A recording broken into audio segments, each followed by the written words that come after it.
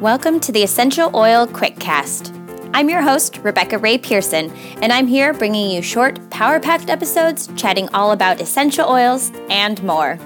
Let's get started.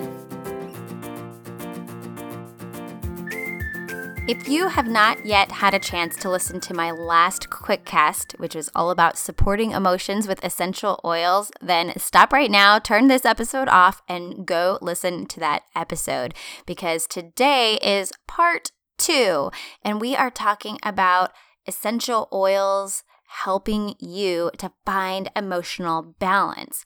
So last time we talked about kind of like the why and the what is going on and some ideas of where you can start with different essential oils that are connected to different emotions. But today I want to talk about the how part of this. So how do you actually use essential oils to find emotional balance when you are experiencing some kind of heightened emotional state? So we talked last week about this wheel of emotions and how the human emotional experience is distilled down into 8 basic emotions. And there are both positive and negative emotions. And I want to stop and say very quickly that when I say negative, I think that's not exactly an accurate term, because that doesn't mean that these emotions are bad. They're just not the positive, happy, bright emotions. But sadness, though it is, I would call that a negative emotion, it's not a bad emotion. And it's important when you're talking about emotions, and especially when you're talking about using essential oils to support your emotions and find emotional balance, that it's not about ignoring emotions or repressing them or pushing them down. That is exactly what you don't want to do. When it comes to finding emotional balance, it's about recognizing that you're experiencing an emotion, acknowledging it, and then using essential oils and many other tools that you can be using to help you walk through that emotion and that experience that you're having.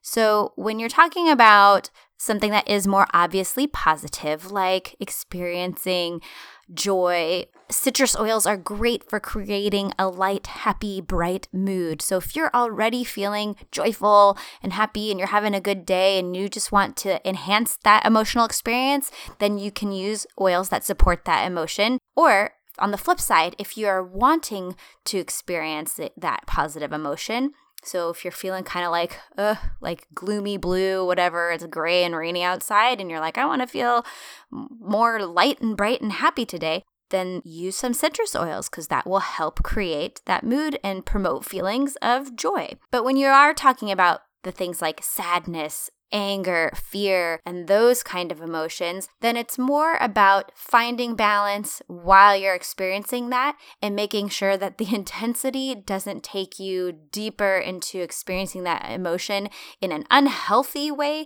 and that will result in unhealthy behaviors as a result of that. If you're experiencing something like sadness, for example, you can use an essential oil blend like Joy to help you find balance and not sink into a state of despair. That is what we don't want, because then we're experiencing that emotion in an unhealthy, intense way that will then result in negative behaviors. So how do you use your essential oils when you're experiencing an emotion, whatever kind of an emotion it is? The best way I have found is to use them aromatically, because of that connection to your brain and your sense of smell. Again, go back and listen to our last episode to find out more, but putting your oils in your diffuser is a great way. But my favorite way is to just put a drop in my hands, rub my palms and my hands together, and then cup my hands over my nose and take some deep breaths and really inhale that aroma. And for me personally, I have found that when I am experiencing intense emotional times, that power of aroma is the thing that helps me feel balanced. Grab your oils.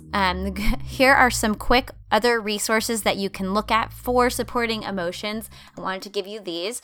So a couple of books to check out. Feelings Buried Alive Never Die by Carol K. Trueman.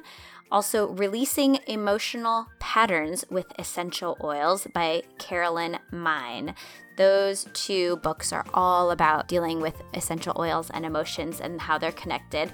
Thanks for joining me for, again, this part 2, talking about emotions and essential oils. And I hope that you can use the power of aroma, the power of these natural substances to help you find emotional balance in your life naturally. Thanks for tuning in, and we'll chat soon.